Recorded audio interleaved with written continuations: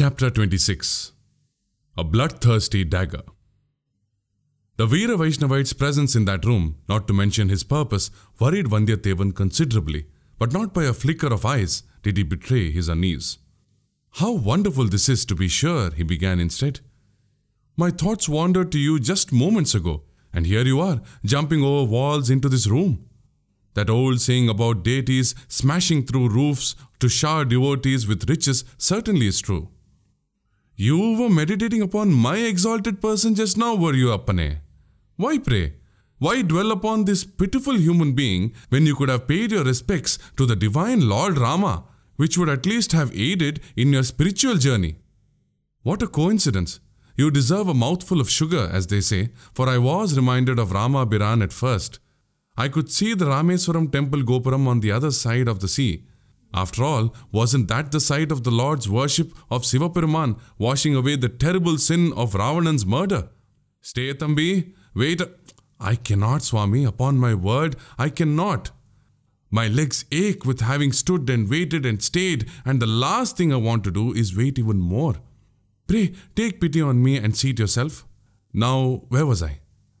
Yes. My thoughts flew to Rama Biran and by natural association towards his most devout follower, Anumar. And whom should I think of then? You, of course. And here you are, hard upon the heels of my wayward thoughts. Did you jump over just this wall, or emulate the monkey god and leap over the whole sea? You do Anumar grave injustice, Thambi, by daring to speak of us in the same breath. For he, that great being arrived in Ilangai, vanquishing Akshay Kumaran and a great many other demons, while I couldn't even get a cat to obey me. Just look, my legs are black and blue, courtesy that wretched feline. And Advar Kadiyan displayed limbs that were indeed considerably scratched. Adada, my condolences. On the other hand, why wrangle with a cat of all creatures? Mine was not the fault. It was all that Spitfire's bad-mannered wretch. How's that, Swami? I came here in search of you. I gave the guards the slip, clambered over the courtyard wall, jumped in. And where should this cat swish its tail but right where I should happen to land? All my foot did was to brush against it ever so slightly, but that blasted creature flew at my legs and scratched them bloody with its sharp little claws. Take this from me, Thambi, a valuable lesson. You can brawl all you want with a tiger, but never accost a cat. I've managed to learn the secret now, I think. You have? Which one? That pitiful creature came in here, caressed my forehead with its tail, snuggled up to me and behaved altogether with the utmost affection. At no time did it ever scratch me, but it provided you with this preferential treatment. Why was that, do you think? Because, my dear Nambi, it happened to be a Veera Saivite cat, harboring a deadly hatred for Vaishnavites.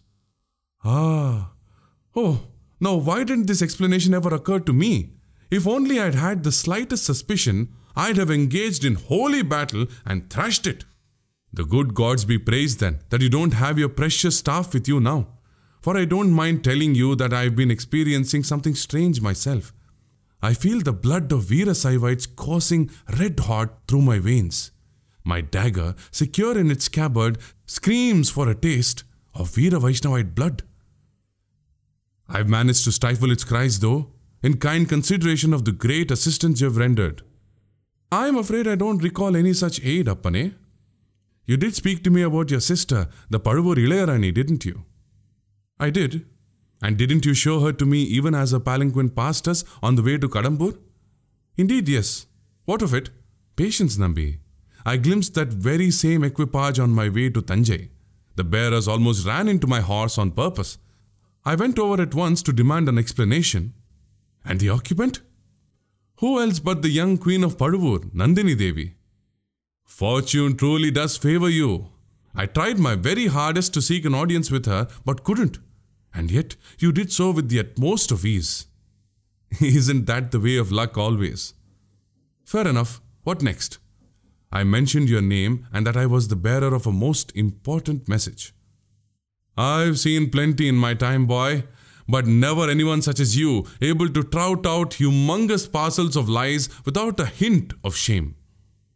My ancestors had a great predilection for bards, Nambi. They were experts in penning verse themselves. What does that have to do with anything? The blood of generations of poets courses through my veins. My imagination runs riot at times. Ignoramuses such as you, though, dare to label my effusions as lies. Oh, go on. What else? Nandini Devi, however, has excellent taste. She appreciated my creative genius and handed over the Paduvur signet ring, not to mention an invitation to the palace. Did you make use of it? Wouldn't I? I did so at once, and the Ilayarani, considerably impressed by my own account of my incredible bravery, offered a commission. And that would be? The Pandya dynasty's crown and Indra's valuable necklace are hidden somewhere in this island's hill country, courtesy Ilangai's royals. Find them somehow and bring them to me, she commanded. Never in my wildest dreams did I ever imagine that might prove an almost impossible task. There are tales that the treasure stashed in Periya Pazhavettariya's vault amounts to more than 1,000 donkey loads. All those gold ornaments aren't enough to satisfy her, I suppose. Well, what did she promise you in return? Chinna Pazhavettariya's exalted position would be seized from him and given to me. In that case, Thambi, my boy, you'd allow me unlimited access into the fort, wouldn't you? Well, of all the... How on earth can I ever become Tanjai's chief of security if I am stuck in this prison? Vandiyathevan's voice dripped with the perfect blend of sorrow and dismay. Well, why are you? Alvarkadiyan demanded. Stuck here, I mean. Do you even know the reason for your imprisonment? I brought the Paduvur queen's signet ring with me, hoping that it might possess the same power it had in Tanjai. And, well, I realized my mistake soon enough. As well you might. Kodumbalur Periya Velar is the Senadipati here, isn't he? Really, Thambi, don't you know of the eternal hostility between the Paduvur and Kodumbalur clans? My incarceration was the result of my ignorance, I shall admit. I have no idea what to do. Well, you needn't worry. No, for I am here to facilitate your release. Oh, if you'll remember, I asked you once for aid and you refused. Still, Thambi, I am here now to help you out. Come with me and we shall make our escape at once. You'd better leave right away, Nambi. Why, Appane? My dagger has begun to weep in earnest. Blood, it shrieks. Oh, for a drop of a Vaishnavite's blood! Your wailing dagger is welcome to some, if that's what will silence it. After all, I have enough without having to worry about the loss of a few drops. Come on now. I regret that I must refuse. Your reason? My eyes are practically closing of their own accord with exhaustion. It's been days since I slept the night through, and I've decided to take advantage of what room I have at the moment. Why else do you think I even flung that wretched cat away? Why? What's this, Thambi? So, this is how you carry out Kundavai Piratti's commission, is it? What about all your wonderful promises to her? That you wouldn't rest a moment, that you would travel day and night until you managed to deliver this Ole into the hands of Ponniyin Selvan himself? And Alvarkadiyan slipped a palm leaf out of his waistband, handing it out to the young man. Vandiyathevan received it with alacrity, relieved almost despite himself about the Vaishnavite's intentions. He'd suspected Alvarkadiyan of trying to wheedle secrets out of him. That didn't seem to be the case, though. How did you come by this? He asked. By means of Kodumbalur Budi Vikramakesari, who incidentally also returned this signet ring. Nambi handed over the Paduvur insignia. He's granted you release, by the way. You're free to continue your journey when you please. My thanks to you, Nambi. Save these expressions of gratitude. Someday you may find a way to repay my services in full. You wouldn't happen to know the prince's location, would you, Ayya? No one is privy to that sort of information. All I know is that he's travelled from the hill country to Anuradhapuram. As to where exactly he is, that's something we'll have to find out. Alvarkadiyan cleared his throat. The Senadipati has bid me act as your guide on the journey. I should like to accompany you, if I may. A small seed of suspicion sprouted once again in Vandiyathevan's mind. I should like to seek an audience with the Senadipati before I leave, he ventured finally. May I, Swami? By all means. In fact, you certainly ought to, Alvarkadiyan answered promptly.